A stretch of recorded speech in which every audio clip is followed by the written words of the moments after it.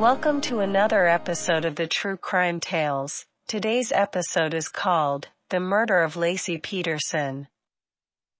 It was May 4th, 1975, when Sharon and Dennis had a baby girl they named Laci Rocha.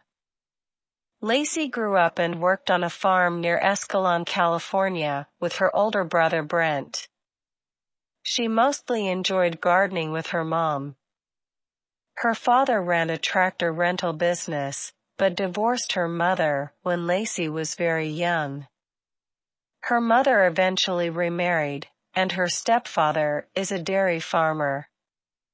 As a girl, Laci was always smiling and bubbly and talkative, usually the center of attention, said a childhood friend. She was a cheerleader in high school and majored in horticulture at California Polytechnic Institute in San Luis Obispo. Scott was born October 24, 1972, in San Diego, California. His father owned a crate packing company, and his mother owned a boutique in La Jolla. They lived in a two-bedroom apartment in La Jolla. Scott began playing golf at an early age and was soon able to beat his father at the game. For a time, he had dreamed of becoming a professional golfer. While he was at the University of San Diego High School, he was teammates with future pro golfer Phil Mickelson. By the end of high school, he was one of the top junior golfers in San Diego. In 1990, he and Phil enrolled at Arizona State University on a partial golf scholarship. There, Scott was discouraged by the considerable competition that Mickelson and another unnamed future pro presented.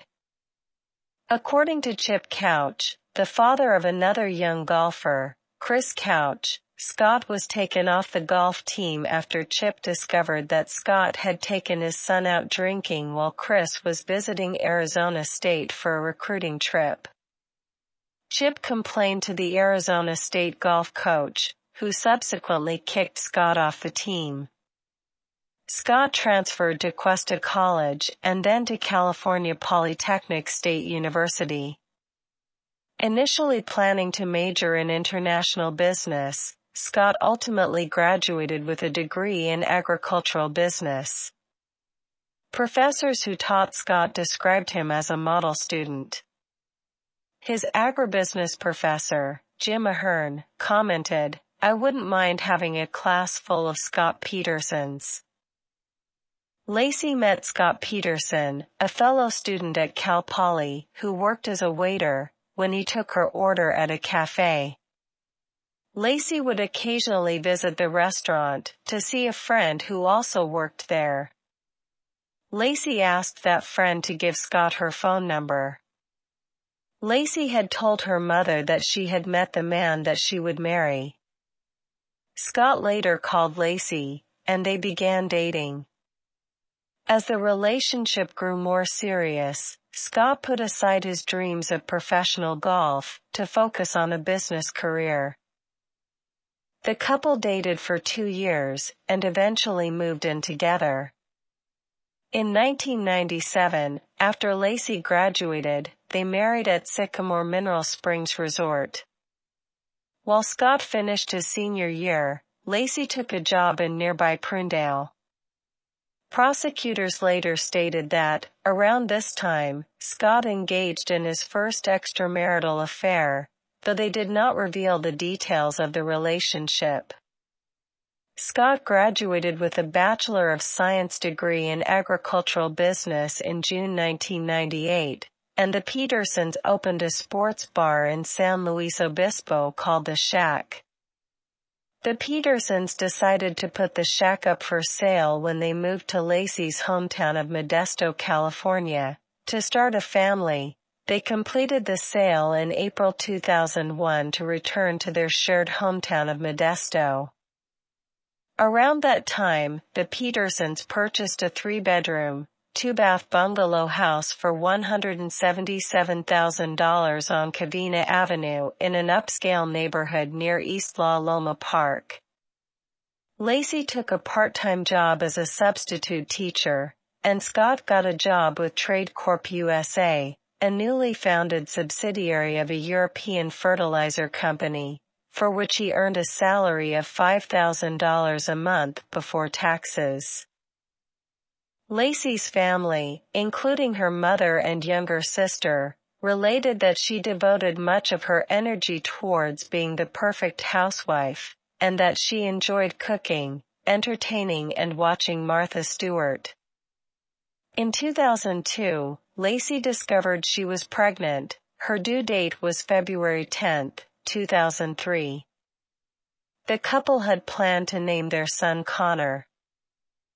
Scott Peterson had admitted to family members and friends that he cheated on his wife, Laci Peterson, at least 4 times with different women. One relative, who does not believe Peterson is guilty of murder, described him as a sex addict. He has a sexual problem and has a need to sleep with other women, according to a relative. Scott Peterson's family has contended that his wife was aware of the affairs, and that although she would get angry, she'd eventually put them behind her. Peterson's mother has told relatives and friends that she knew her daughter-in-law was aware of at least one affair, and that she once saw the couple arguing over it. On November 20, 2002, Scott had a blind date and was introduced by a friend to Amber Fry, a Fresno massage therapist, and the two began a romantic relationship. Amber did not know that Scott was married at the time they started their relationship. Scott has told his family that his relationship with Fry was strictly a physical relationship. On December 23, 2002, at 5:45 p.m., Laci and Scott went to the salon, the workplace of Laci's sister Amy Rocha, where Amy cut Scott's hair, as she did each month. Scott offered to pick up a fruit basket that Amy had ordered because he would be playing golf the next day at a course near the retailer. Prosecutors say Scott also told other people he would play golf on the day of Christmas Eve. Laci's mother, Sharon, spoke with Laci on the telephone around 8:30 that evening. The last 3 people known to have spoken to Laci before she disappeared were Amy, Sharon, and Scott. Scott later told police that he last saw his wife about 9:30 a.m. on December 24, when he left to go fishing at the Berkeley Marina. He said Laci was watching a Martha Stewart show about meringue and preparing to mop the floor, bake cookies, and walk the family dog to a nearby park.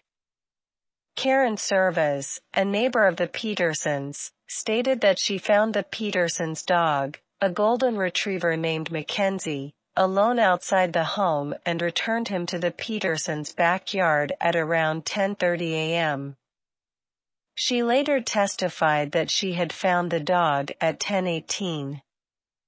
Another neighbor, Mike Chiavetta, said he saw Mackenzie at about 10:45 a.m., as he played catch with his own dog. The Modesto Bee also reported an unnamed female neighbor found the dog with a muddy leash, wandering in the neighborhood. That neighbor put the dog in the Petersons' yard, not observing that anything was out of place. At 2:15 p.m., Scott left a message for Laci, stating, "Hey, beautiful, it's 2:15. I'm leaving Berkeley." Showered and washed his clothes. A neighbor of Scott's later said that Scott had knocked on his door, asking if he had seen Laci. The neighbor and his wife both testified overhearing Scott saying that he had been golfing that day and had tried to call Laci. A relative of Laci's would also later testify that, when friends and family began gathering at the Peterson home that night, Scott said he had gone to play golf. Scott called his mother-in-law, Sharon, to ask if Laci was with her. Sharon subsequently said that call was when she learned Laci was missing.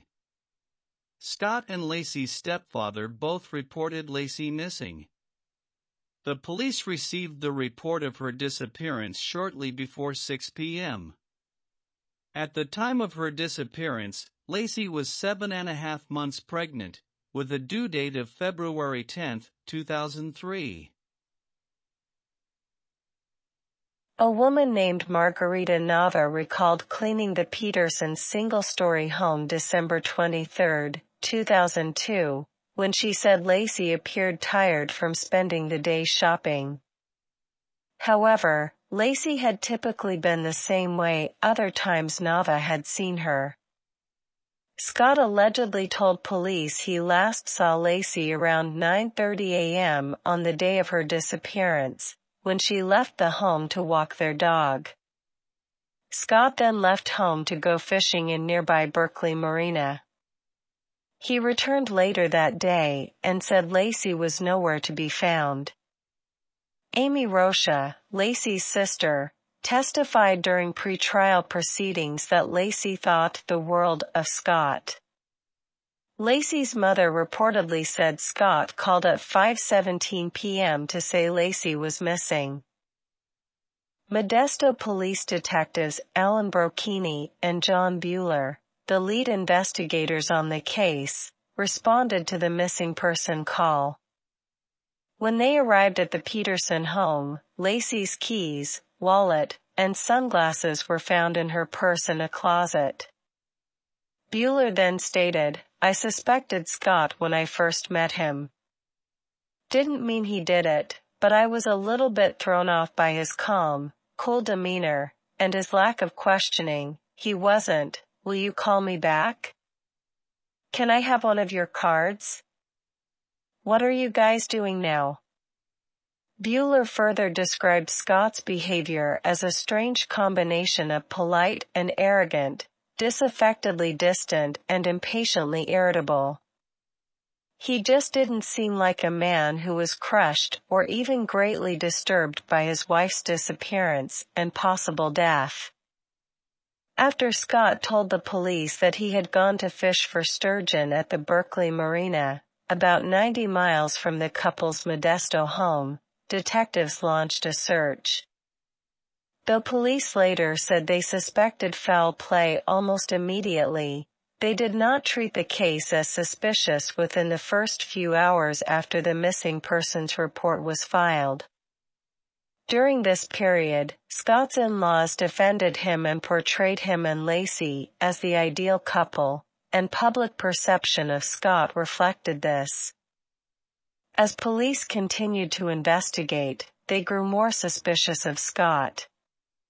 On January 17, 2003, it became known that Scott had engaged in 2 other extramarital affairs, prior to an affair with a woman named Amber Fry.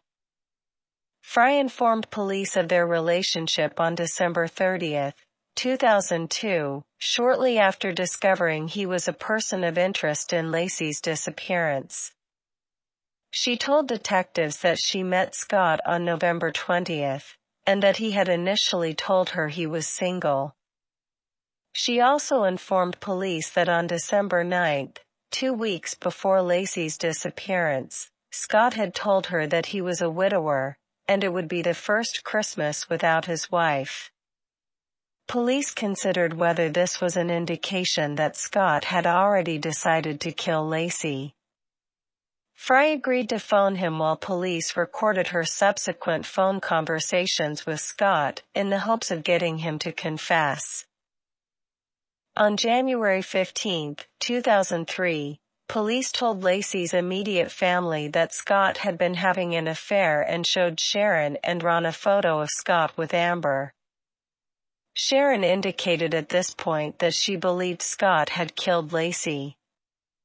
On January 24, Sharon, Ron and Laci's brother, Brent, told reporters that they were withdrawing their support from Scott, though Scott had not officially been named as a suspect.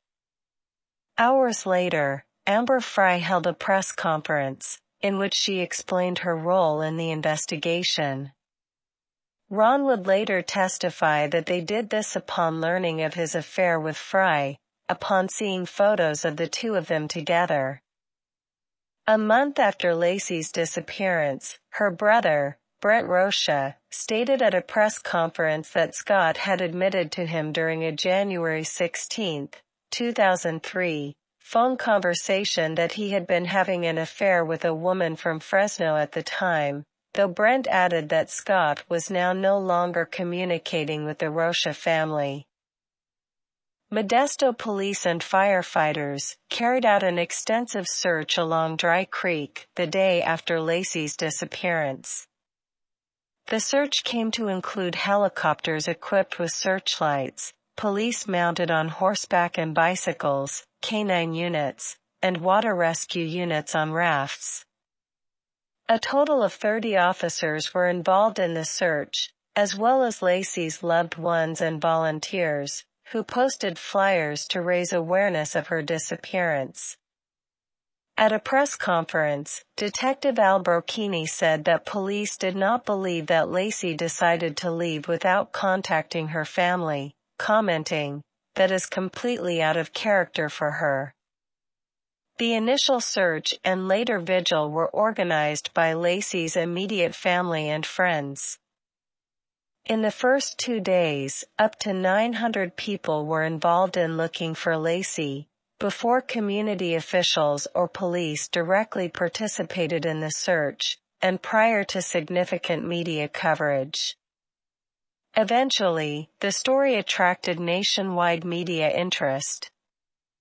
A $25,000 reward was offered, later increased to $250,000 and, finally, to $500,000, for any information leading to Laci's safe return.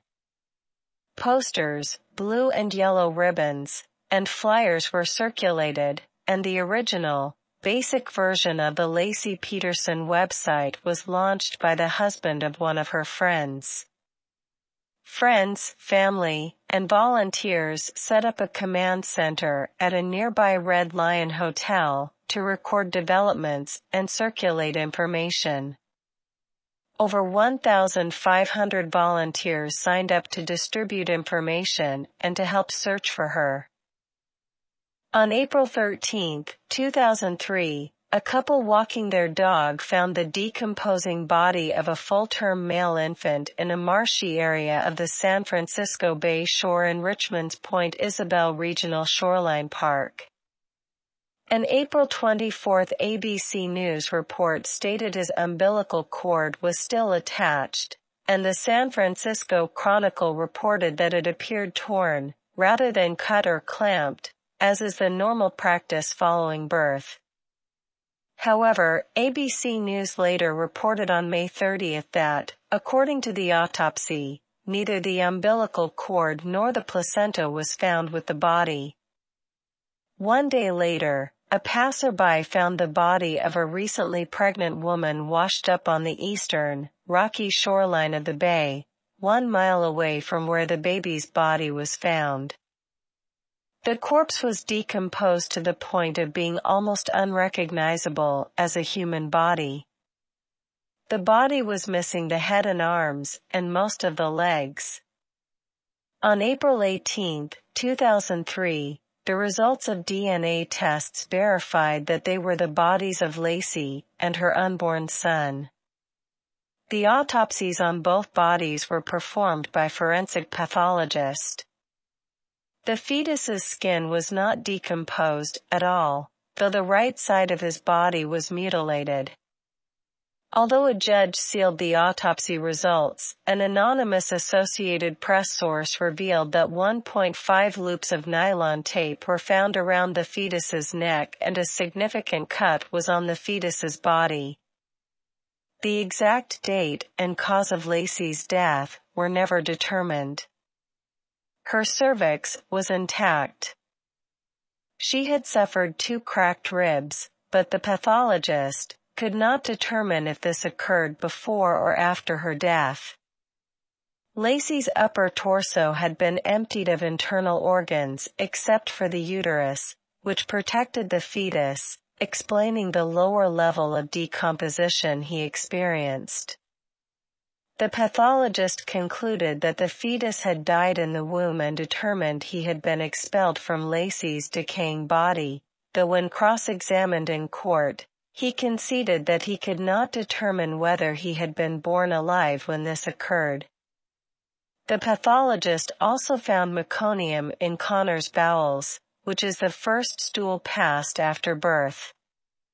After Laci's and Connor's remains were located, police reportedly kept quiet out of a concern that Scott might flee. Police ultimately arrested Peterson just days later. Investigators pulled over Peterson's car roughly 30 miles from Mexico and discovered he was carrying $15,000 cash and his brother's passport, had grown a goatee, and had dyed his hair. He was charged with capital murder for Laci's and Connor's deaths, and pleaded not guilty. Investigators later said Peterson had converted the baby's nursery into a storage room, sold Laci's car and looked into selling their Modesto home in the weeks after she disappeared. They argued that Peterson had dumped the victims' bodies in the San Francisco Bay from his fishing boat. The FBI and Modesto Police Department performed forensic searches of the Peterson home. The FBI also conducted mitochondrial DNA testing on a hair from pliers found in Scott's fishing boat that linked them with hairs recovered from Laci's hairbrush. The authorities also searched Scott's pickup truck, toolbox, warehouse, and boat. A homemade anchor was found in the boat that Scott had purchased 2 weeks earlier. Scott told a detective that he made the anchor for the boat using a 90-pound bag of concrete and used the rest of the bag to repair his driveway. The detective testified that he found a cement-like substance on the wooden bed of a boat trailer when he searched Scott's warehouse on December 27. The detective pointed to what he said were 5 circular areas on the trailer that had less powder residue than other areas on the trailer. He also found a dustpan surrounded by the white powder and a sledgehammer. Prosecutors believed that Scott made 5 anchors and used 4 of them to sink Laci's body in San Francisco Bay. After Scott was arrested, police conducted further searches in the bay to locate the anchors, but nothing was found. Scott was arrested on April 18, 2003, near a La Jolla golf course, where he said he was meeting his father and brother for a game of golf. His naturally dark brown hair had been dyed blonde, and his Mercedes was overstuffed with miscellaneous items, including nearly $15,000 in cash, 12 Viagra tablets, survival gear, camping equipment, several changes of clothes, 4 cell phones, and 2 driver's licenses, his and his brother's. Scott's father, Lee Peterson, explained that Scott had used his brother's license the day before to get a San Diego resident discount at the golf course, and that Scott had been living out of his car because of the media attention. Police and prosecutors, however, saw these items as an indication that Scott had planned to flee to Mexico. On April 21, 2003, Scott was arraigned in Stanislaus County Superior Court before Judge Nancy Ashley. He was charged with 2 felony counts of murder with premeditation and special circumstances. He pleaded not guilty. Judge Al Girolami of Stanislaus County Superior Court moved his trial to San Mateo County because of the concern so many people in Stanislaus had made up their minds about Scott's guilt. Before his arraignment, Peterson had been represented by Kirk McAllister, a veteran criminal defense attorney from Modesto. Chief Deputy Public Defender, Kent Faulkner, was also assigned to the case. Peterson later indicated that he could afford a private attorney, namely Mark Garagos, who had done other high-profile criminal defense work. Scott's trial began on June 1, 2004, and was followed closely by the news media. The lead prosecutor was Rick DeStaso, while Garagos led Scott's defense. Lacking direct evidence to link Scott to the crime, prosecutors chiefly relied on circumstantial evidence, pointing to Scott's behavior before and after Laci's disappearance. Through various witnesses, the prosecution suggested Scott had several motives for killing Laci, that he was tired of his marriage, that he felt pressure from her pregnancy, that he wanted to continue his affair with Fry, and that he was under mounting financial pressure. Prosecutors claimed Scott made cement anchors to weigh his wife's body down in San Francisco Bay. The prosecution witness said that neither of two hair follicles found on Scott's boat belonged to Scott, though he said he could not determine whether they belonged to Laci. An FBI trace evidence expert said she matched one of the hairs to a hair found in Laci's hairbrush through mitochondrial DNA tests. The prosecution further suggested that the hair must have come from Laci's dead body, because she had not seen the boat while alive. Defense lawyers argued that mitochondrial testing was not a reliable means of DNA comparison. Only half of the states in the U.S. allowed the practice, and further contended that Laci had, in fact, been on the boat while alive. A witness reported that she had seen Laci at the warehouse with the boat the day before she was reported missing. On the stand, the detective explained that he had excised that witness's statement from his police report.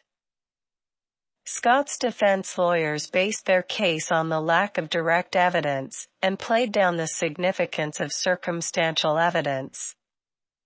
They also questioned whether the investigation was thorough, since Modesto police detective admitted he did not check the alibi of a prostitute who was accused of stealing checks from Scott's mailbox, and did not indicate that the woman was ever a suspect, and the prosecutor noted that the checks were stolen after Laci vanished, precluding the woman from involvement in her disappearance.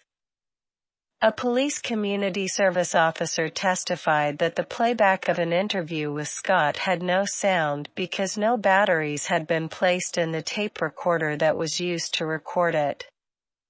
Other detectives were called to testify about the extensive search for evidence. On November 12, 2004, the jury convicted Scott of 2 counts of murder. First-degree murder with special circumstances for killing Laci, and second-degree murder for killing the fetus she carried, Connor. The penalty phase of the trial began on November 30, and concluded December 13, when the jury rendered a sentence of death. On March 16, the judge followed the jury's verdict, sentencing Scott to death by lethal injection and ordering him to pay $10,000 toward the cost of Laci's funeral, calling the murder of Laci cruel, uncaring, heartless, and callous. On October 21, 2005, a judge ruled that proceeds from a $250,000 life insurance policy Scott took out on Laci would go to Laci's mother, which was reaffirmed by the 5th District Court of Appeal on October 31, 2007. Scott has maintained his innocence and continues to fight his murder conviction. His attorneys have claimed that he did not have a fair trial and have long attempted to secure a retrial for their client. They claim that a juror lied on her juror questionnaire and committed prejudicial misconduct by not disclosing that she had filed for a restraining order against her boyfriend's ex-girlfriend 4 years before the Peterson trial.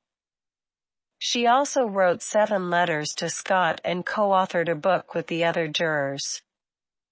Scott's lawyers have also brought up new evidence that contradicts the prosecution's timeline of the morning Laci disappeared, including that of the Petersons' mail carrier, whose testimony suggests that Laci was alive for longer than previously thought. His attorneys also claim that neighbors saw Laci alive after Scott left the house that day. In 2020, the California Supreme Court overturned his death penalty sentence and ordered a new sentencing trial for him. The court did not overturn his conviction. Peterson contends his trial was flawed for multiple reasons, beginning with the unusual amount of pretrial publicity that surrounded the case, the court said in its ruling. We reject Peterson's claim that he received an unfair trial as to guilt and thus affirm his convictions for murder. The ruling also noted that the original judge made a series of clear and significant errors in jury selection that, under long-standing United States Supreme Court precedent, undermined Peterson's right to an impartial jury at the penalty phase. Later that year, the California Supreme Court ruled that Scott's case should have an additional review to determine whether he was entitled to a second trial, wherein he could possibly be exonerated and freed from prison. In December 2022, a judge denied Scott's request for a new trial. In her decision, she wrote that the jurors' misconduct was accidental. The court concludes that juror number 7's responses were not motivated by pre-existing or improper bias against petitioner, Peterson, she wrote, but instead were a combination of good faith misunderstanding of the questions and sloppiness in answering.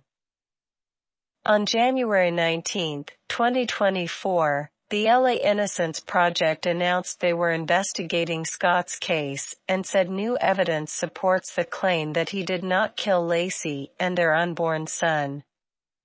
New evidence now supports Mr. Peterson's long-standing claim of innocence and raises many questions into who abducted and killed Laci and Connor Peterson. That evidence includes updated witness statements that point to multiple areas of interest, particularly a December 2002 burglary of a home across the street from the Petersons' Modesto residence. Scott's attorneys have argued that Laci was killed after witnessing men breaking into her neighbor's home. The organization also hopes to conduct new DNA testing on a blood-stained mattress found on December 25, 2002, nearby, which could link Laci back to the burglars. Scott's defense attorney told People magazine of the news, "We are very excited to have the incredible attorneys at the LA Innocence Project lend their considerable expertise to helping prove Scott Peters' innocence." Stay tuned again next week for another episode of the True Crime Tales. Be safe and see you again next time.